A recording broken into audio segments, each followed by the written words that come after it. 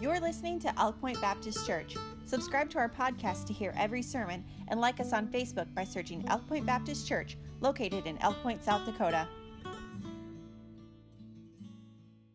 Of Ephesians chapter 4 and verse number 7, there's an illustration I'd like to tie in from the 11th chapter of the book of John. As you turn to Ephesians chapter 4, beginning in verse 17,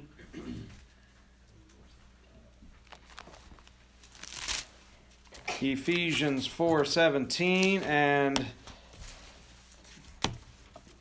I'll begin reading there, then I'll tie in the illustration that I mentioned from the Gospel of John.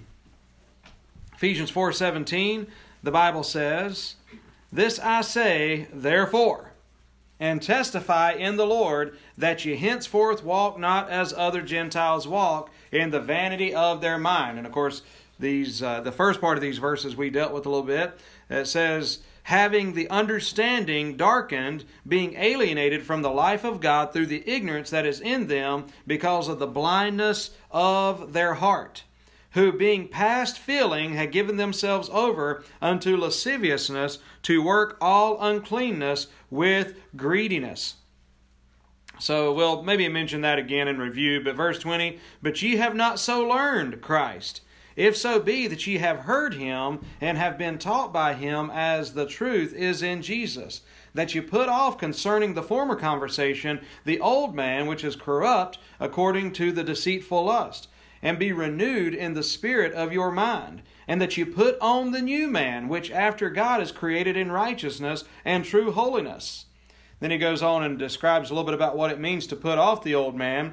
But I was thinking of a good illustration of this in John chapter number 11. If you remember, Jesus had got the report that Lazarus was dead or sick, and then by the time he came, Lazarus was dead. He went out to the grave side with Mary and Martha, and he called out and said, "Lazarus, come forth." And that's in John 11:44, "Lazarus, come forth." And as he came out, so Jesus resurrected Lazarus from the grave. And so he came forth, and after he came forth, he was still wrapped in his grave clothes. You know, we can kind of get a picture of him being wrapped up really tight in his grave clothes. But Jesus said, "Loose him and let him go." Because it would have been kind of silly for Lazarus to continue to go around in his grave clothes, because he was no longer in the grave. He had been brought up out of the grave, and so now he was to put on something that would make a little bit more sense for what had happened in his life. Amen. He didn't need to go around looking like a mummy all the time, right?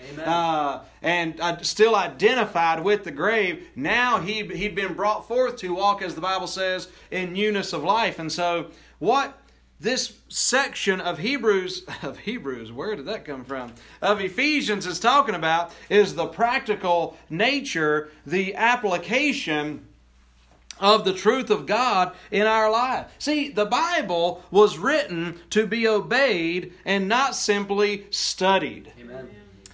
God's Word changes lives. Yes. And God's Word should continue to be, we should be continually being changed by the Word of God, the work of the Spirit of God and the Word of God. It's really interesting when you read it, when you begin around verse number 17 to the end of the book of Ephesians. I would encourage you to notice several times that the words are used, therefore and wherefore. Therefore and wherefore. So, you know, we love to tell about the good news. Hey, praise God. Number one, you can be saved. And if you'll turn from your sins and come to Christ, and hallelujah, then once we come to Christ and are saved, it's wonderful that we rejoice. Hey, praise the Lord. How wonderful it is to be saved. How wonderful it is to know the Lord. You're saved now. You're forgiven. You're a child of God. I mean, heaven is your home, and all of these great things. And then God says, hey, but not only that, you have been brought forth, but now loose him and let him go. In other words, begin to walk in newness of life. Therefore, since you've been saved, since God loves you that much, since God did this much for you, therefore and wherefore, this is the life, this is the walk that we ought to have for the Lord. So, basically, you could say it this way. Here's what Christ has done for you. Now, in light of all this, here's what we ought to do for Christ. I've already mentioned James 1:22 a couple of times, that you be not doers of, or hearers of the word only, but doers as well. The fact that we've been called in Christ ought to motivate us to walk in unity. And the fact that we've been raised from the dead should motivate us to walk in purity. In Romans chapter 6, verse 4, and again, Romans and just about every other New Testament book go together in so many ways, especially the epistles. But in Romans chapter 6, verse 4, the Bible says that we should walk in newness of life. Since we've been identified with His death and we've been identified with His resurrection, we should walk in newness of life. Aren't you glad God's changed you? Amen. Now, I'll tell you, we don't see the finished product sitting here tonight or standing up here tonight, but we see some people that's been changed by the grace of God. I'm glad I'm not the person that I used to be. And no, I'm not yet the person that I hope to be, and I'm probably not the person that I ought to be either. I believe that. But I'll tell you one thing, I'm not the person that I'm going to be. God's still doing a work in me, and that just thrills my soul. It thrills my heart that God is not done with me, and He's not done with you. He's got His hand on your life, and He's doing a work in your life. And so we can be motivated to walk in the newness of life and have a changed life. We are alive in Christ, not dead in our sins. Put off the old man, verses 22 and verse 24, and put on the new man. Take off the grave clothes and put on the grace clothes. Amen. There ought to be a different look. There ought to be a different way that we carry ourselves. Now, we looked at this last time we were able to share the book of Ephesians, but in Ephesians 4, verses 17 through 19, the admonition is, do not walk as the other Gentiles walk. And we preached the whole lesson really on this, but the Christian is not to imitate the life of unsaved people around him, for they are dead in their trespasses and sins. While he has been raised from the dead and given eternal life in Christ, we shouldn't live like we haven't been. It reminds me again of the new card. It's interesting when he says there in verse 17, walk not as other Gentiles walk, and it says in the vanity of their minds. So he begins to talk about their empty thoughts and their empty minds and their empty motivations for what they do and why they do. One of the great sadnesses of our day is that people don't really have purpose. And I'm telling you, there's a generation that's being brought up that don't have a lot of purpose because they're kind of being taught that there isn't really any purpose. That everything just is by chance. There's no right, there's no wrong, there's no future, there's nothing greater, there's just this. But the fact is, that is not the truth. That's the vanity of the Gentiles, as the Bible says. That's the vanity of people who do not know God. And so they walk in the vanity of their minds. And by the way, one of the great warnings of the New Testament is that in the last days, more and more, that even within the Christian world, it would become a real popular thing to try to be as much like the world as you can be. We talked about that new cart religion and all that. The Bible talks about preachers that will turn from the truth and Christians that will turn from the truth and how that they will heap to themselves teachers having itching ears, not wanting to hear the truth of God's Word. We live in that time. I was just having an interesting conversation with the pastor yesterday, and he was talking about how that primarily because of his stand against sodomy, and with what the Bible has to say about it, there's people that are running him down and leaving his church and so forth. And it's just an amazing thing. But the thing is they're going to a different church. They're going to a different church, and we throw that word church around just about like we throw the word Christian around sometimes. But I think it's the UCC church in Vermilion, and because they do accept these things. They accept the sin. We accept and love the sinner, right? But by the grace of God, it would be ridiculous to accept sin. That's destroying people. It's not love to accept sin. And you can see, but in the vanity of their mind, that makes sense to them. So their intellect is darkened, and then their inclinations are depraved. So their intellect is darkened, and then their inclinations are depraved. Verse 19, the Bible says, who being past feeling have given themselves over unto lasciviousness to work all uncleanness with greediness. Do you ever just marvel at the things that people are capable of? Yeah. I mean, I marvel what even it's one thing to be what people are capable of, but I marvel at what our government is capable of. I marvel with, and we talk about this, abortion is a good topic to bring up in this. I marvel that these people that supposedly care about the helpless and the people that can't help themselves, and these that care about those that lack opportunity, these that claim to trust in science. Their science and everything decent teaches them that there's nothing right about killing a baby. How can they believe this? You know why? Because they willfully turn from God. They willfully turn from the wisdom of God and the truth of God. And it's a gradual de-evolution toward depravity. Think about, and I'm telling you, I always want to talk to the young people about this, but it's with each of us. We've got to be careful. In this world today, there's a lot that's accepted that is absolutely 100% against the will of God. And the ways of God. And we've got to be able to discern and say, you know what? It's vain to think and imagine that these things are right or that these things are okay, and it leads to depraved inclinations. And the Bible says they're past feeling, and of course we talked about that, and we talked a little bit about how that the past feeling is, we talked about the condition to where people don't feel pain, which I remember the first time I heard about that, I thought that'd be great not to feel pain. Which is a whole other message in and of itself, isn't it? We think it'd be so great. Why do we have to feel pain? Why do we have to go through tough things? But if we think about it in the physical realm, the people of that condition where they do not feel pain is not desirable whatsoever. You're like, man, that'd be so awesome.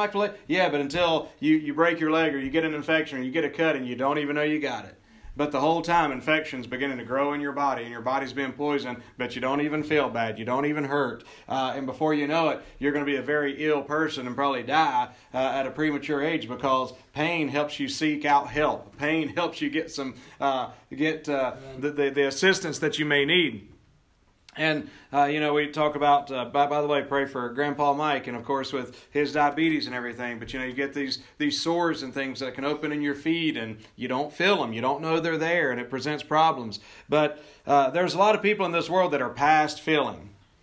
The Bible talks about how people can get like a calloused, what's the word I'm looking for? They can get a seared conscience. They can get calloused, and I don't know if any of you, I know some of you got some calluses on your hands, or you got calluses somewhere to where you work. And the first time, I remember the first time I was helping my dad lay brick. I was laboring for him, and so I was mixing mortar and hauling brick for my dad and a friend of his as they were laying some brick. And I was a kid, and I hadn't ever done that much work. And son, my hands were bleeding from hauling these bricks and everything, because my hands were, they weren't that tender, don't get me wrong, but they were more tender than hauling a bunch of bricks, and these were a sharper type of brick, I guess. And anyway, but I think the next some time went by, maybe within months of that, I started working full time for a brick mason with my dad. And you know what? My hands started getting tougher and tougher, and they weren't getting cut like that. It didn't hurt me to grab those bricks and those blocks, and I could just pick them right up. And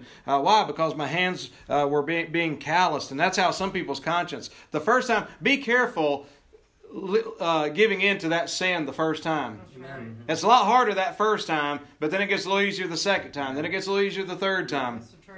And that's why we've got to really be on guard about that by the grace of God. But so now we see the admonition, but now let's get into the argument, which is where we didn't get to last time. Verse 20, the Bible says, "But ye have not so learned Christ." And I love the way that's phrased there. Ye have not so learned Christ. And it's interesting here. We've talked about this. The Bible talks about the vanity of their mind. It talks about their understanding being darkened. Then all of a sudden, you get into verse 20, it says, ye have not so learned Christ. The emphasis on the mind. And I like this.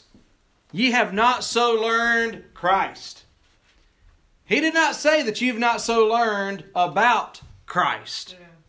Because this isn't about learning about Christ. This is about knowing Christ. Because we can learn about Christ. People can learn about Christ and never be saved. Amen. Learning about Christ is a wonderful thing to learn, but you can learn about Christ and never be saved by the grace of God. That's right. But learning Christ means a personal relationship, an intimacy, knowing Christ. So he's speaking to a people that's saying, hey, you are saved.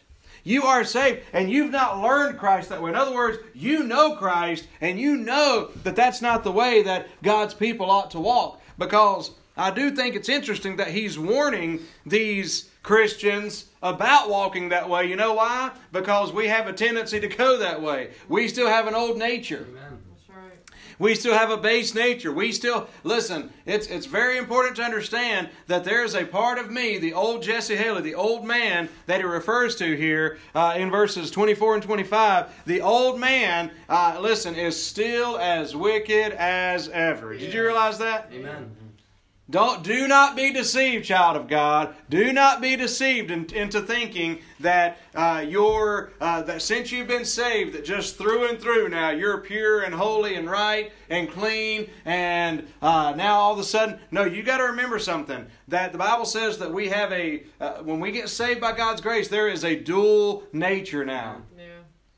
Praise God. We have a new nature that desires the things of God, wants the things of God. But I'm telling you what, that old man is still there. Yep. That old man is still there. Now the Bible says the old man is dead, but the Bible says we also need to reckon that man dead. We need to reckon that old part of us to be gone. In other words, dead as in you no longer have the power. I'm no longer giving you authority. It's kind of about authority. I'm not giving you authority in my life. You do not have to give in to temptation. You do not have to do the things that your flesh would be inclined to do. You have authority to say no. Amen. Yeah. You're dead. You've been crucified with Christ, and there's a power working within me, the Spirit of God, to where I can't overcome. And so we give God the authority in our life, and we have the authority to say no to the old nature. And I'm just saying that because if you're not careful, I understand this fully since I've been there. If you're not careful, you can almost think when you get around some people that you feel like are really good Christians, and they are, because the work that God's done in your life, you can almost get the idea that, well, man, I wonder what it would be like to be them. Because they don't have to deal with the same things I deal with. Yeah. They don't deal with the same temptations that I deal with. They don't struggle with the same thoughts that I've dealt with. And it's real easy to think they're different from me. I can't achieve that but the thing you got to understand is that every one of us deal with the same sin. Amen. Right. Amen. It's not that it's any easier necessarily for one than the other. The thing that can make it easy is this: we have the victory. Amen. The thing that makes it easier is grabbing a hold of this truth in our minds. The thing that makes it easier is learning Christ. The thing that makes it easier is for a child of God, for you to get strengthened in the Word. Yes. For you to apply the Word, and for whenever you face temptation, trust and lean on the Word. Remember, Jesus Christ Himself served as the example when He was tempted in the wilderness, and Satan come at Him. By the way, Satan came with Him with the Word of God. Amen. Yeah. That's right. Yeah. That's why you got to know the Word, man. Yes. You got to know it, and you got to know it rightly divided. Satan came with the Word of God. Jesus came back with the Word of God in the proper context. Amen. But that's the way He defeated him. And so that's the way, by God's grace, that we will be victorious. But it's all by the grace of God. The only reason that I am where I am today is by the grace of God. The Bible says in the book of Jude, I believe it's verse 20, now unto Him that is able to keep you from falling and to present you faultless before His presence with great glory. be honor and dominion, and it goes on, but it's unto Him that is able. Listen, a long time ago, I figured something out. I figured out that I couldn't do this with my own strength. So I just went to God's Word and I said, okay, Lord, you said you were able to keep me. I'm gonna take you up on that, Lord. Because I'm not keeping myself. I need you to keep me. I'm taking you up on that. And so it's believing God's Word. It's applying God's Word in our life. And that's the whole thing. It's based on truth. Fellowship with the Lord Jesus Christ. Learning Christ is based on truth. Yeah. The truth of God's Word. And so the better we know God's Word, the closer we can be with the Lord. The Bible goes on to talk about the ignorance of the unsaved and everything. Well, it's our job by God's grace to help enlighten them. We were all the unsaved at one point, right? So we're not saying it like in a disparaging way. We're just saying by God's grace, we need to be different. And you know me and you know me well, most everyone in here. And I believe in being myself. I don't believe that you got to act like some, chanting monk with the back shaved out of his head or whatever, or wearing a robe. And, you live your life and you're a real person and you're a normal person and you're just, but the fact of the matter is that you distinguish and that there's a difference in your life. That one of the big things about the emerging church of today that the Bible warns about is that really it's like they're trying to, in order to reach the world, they're trying to be the world. Yeah. Yeah. And it's like, how does that, there's people, there's kids right in this town that are told by ministers, hey, feel free to cuss around me, it's cool. I'm cool. See, I'm a cool preacher, and I'll cuss, and I know that's not the worst thing on the list of things that could be bad, but it just still shows you just kind of the idea of I want this to be cool, and it's hard for me to believe that we live in a day to where churches really do celebrate and rejoice and glory in their sin, much like the Corinthians did that we read in 1 and 2 Corinthians, but. They do. But man, may God help us just to be different. Not holier than thou, not thinking we're greater or better than anybody else. By the way, and I said this before, man, you know what? There's a part of us, and I don't know if this is the right way to say it or not, but that we need to let sinners be sinners sometimes. Yeah. Sometimes somebody's being a sinner around us, and we're trying to get them to be a saint. The way I need to be trying to get them to be a saint is by winning them to the Lord. Amen. Sharing the gospel with them. They don't need to, if I can get this person to clean up their speech, well, what good does that do? Right. It's one thing to, there can be a time for maybe pointing something out. But for the most part, I've shared it before. You don't get mad at a blind man for stumbling over something.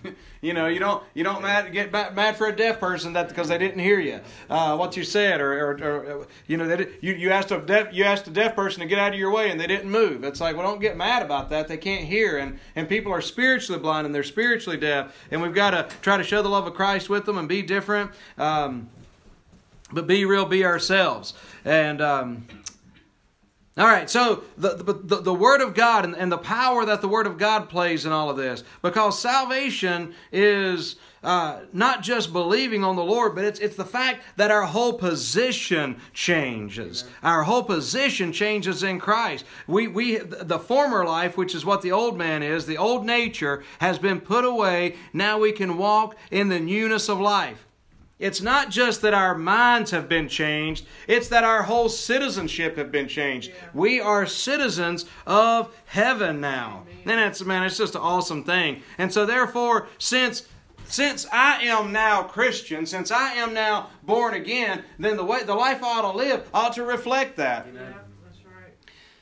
I think the Bible says, now ye are ambassadors for Christ. Amen. You're ambassadors for Christ. An ambassador is somebody oftentimes from one country that goes to another country, and they're supposed to represent that particular country. A United States ambassador is supposed to represent the truth and the idea of what America really is. They're not to go over there. It wouldn't make sense for them to go over there and all of a sudden just totally change and start being the country they're in, we'll show them how Americans are. We'll just be them. Say, no, I'm American, and this is the way I'm going to represent myself. And so, his argument is that since we no longer belong to the old corruption of sin, we belong to the new creation in Christ. Therefore, we can take off the grave clothes and live, be renewed. Look at verse 23, the Bible says. In verse 22, we'll read that to get to verse 23, that you put off concerning the former conversation, and that speaks of our former behavior, the old man, which is corrupt according to the deceitful lust. And isn't sin deceitful? Yes. And aren't lust deceitful? Yes. That's why we need to be, verse 23, and be renewed in the spirit of your mind. There again, we see the mind being brought up. And so, as the mind understands the truth of God's Word, it is gradually transformed by the Spirit.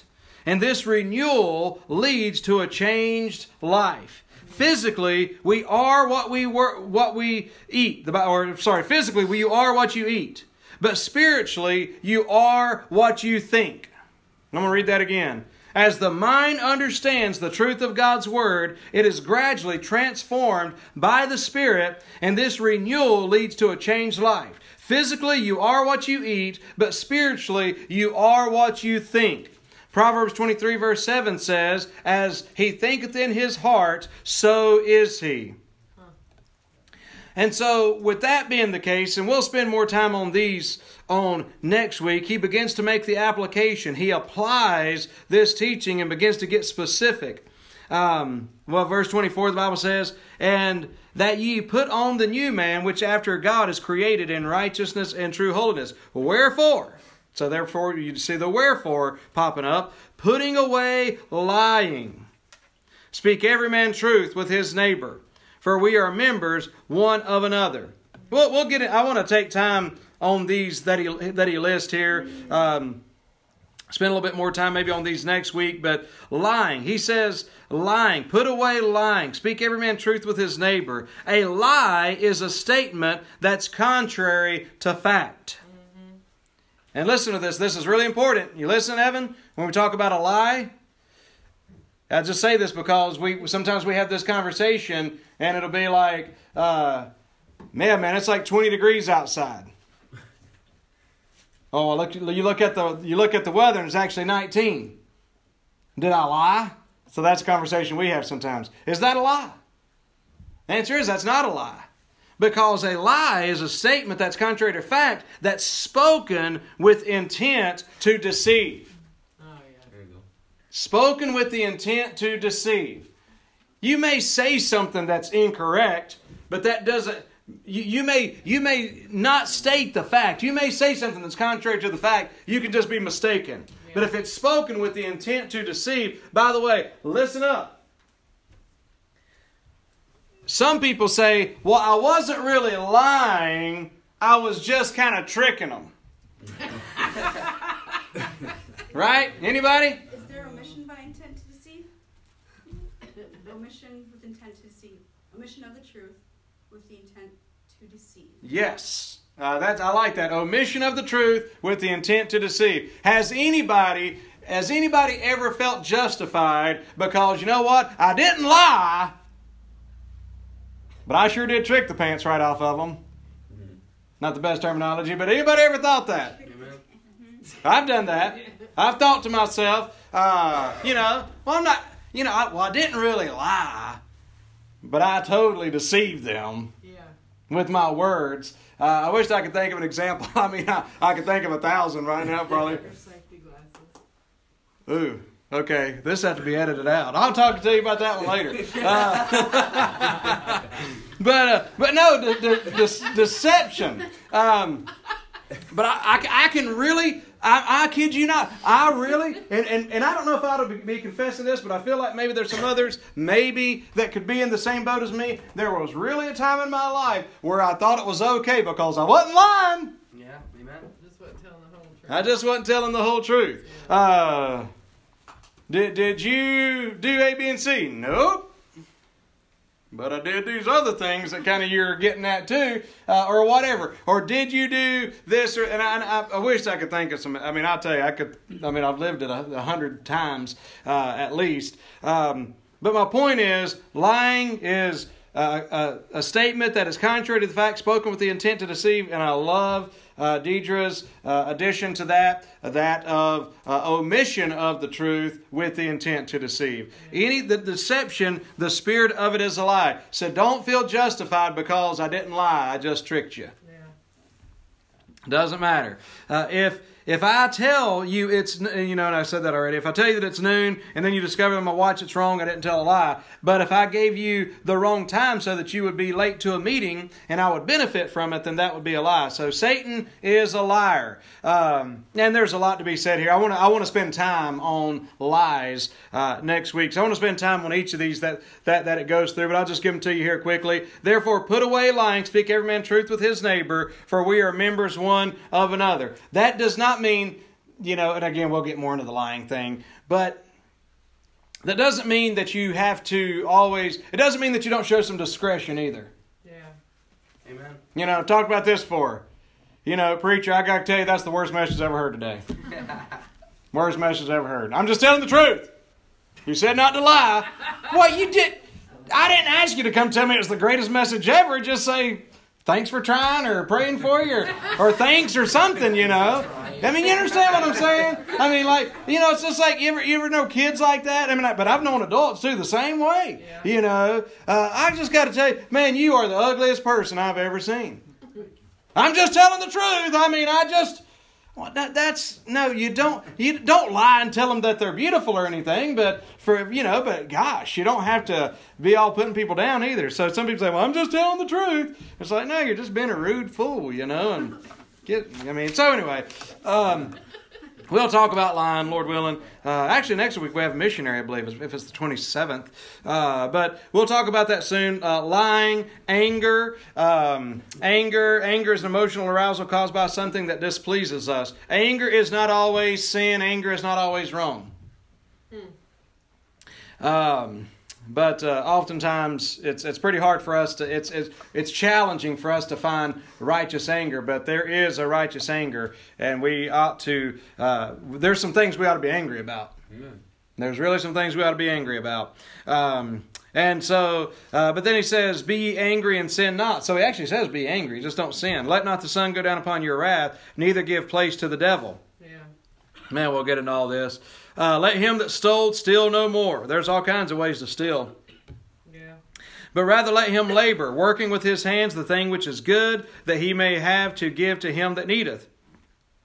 Let no corrupt communication proceed out of your mouth. There's a lot being said here about what we say. Let no corrupt communication proceed out of your mouth, but that which is good to the use of edifying, that it may minister grace unto the hearers. I've had to stop people before and say, wait just a second, who is this building up exactly? Yeah.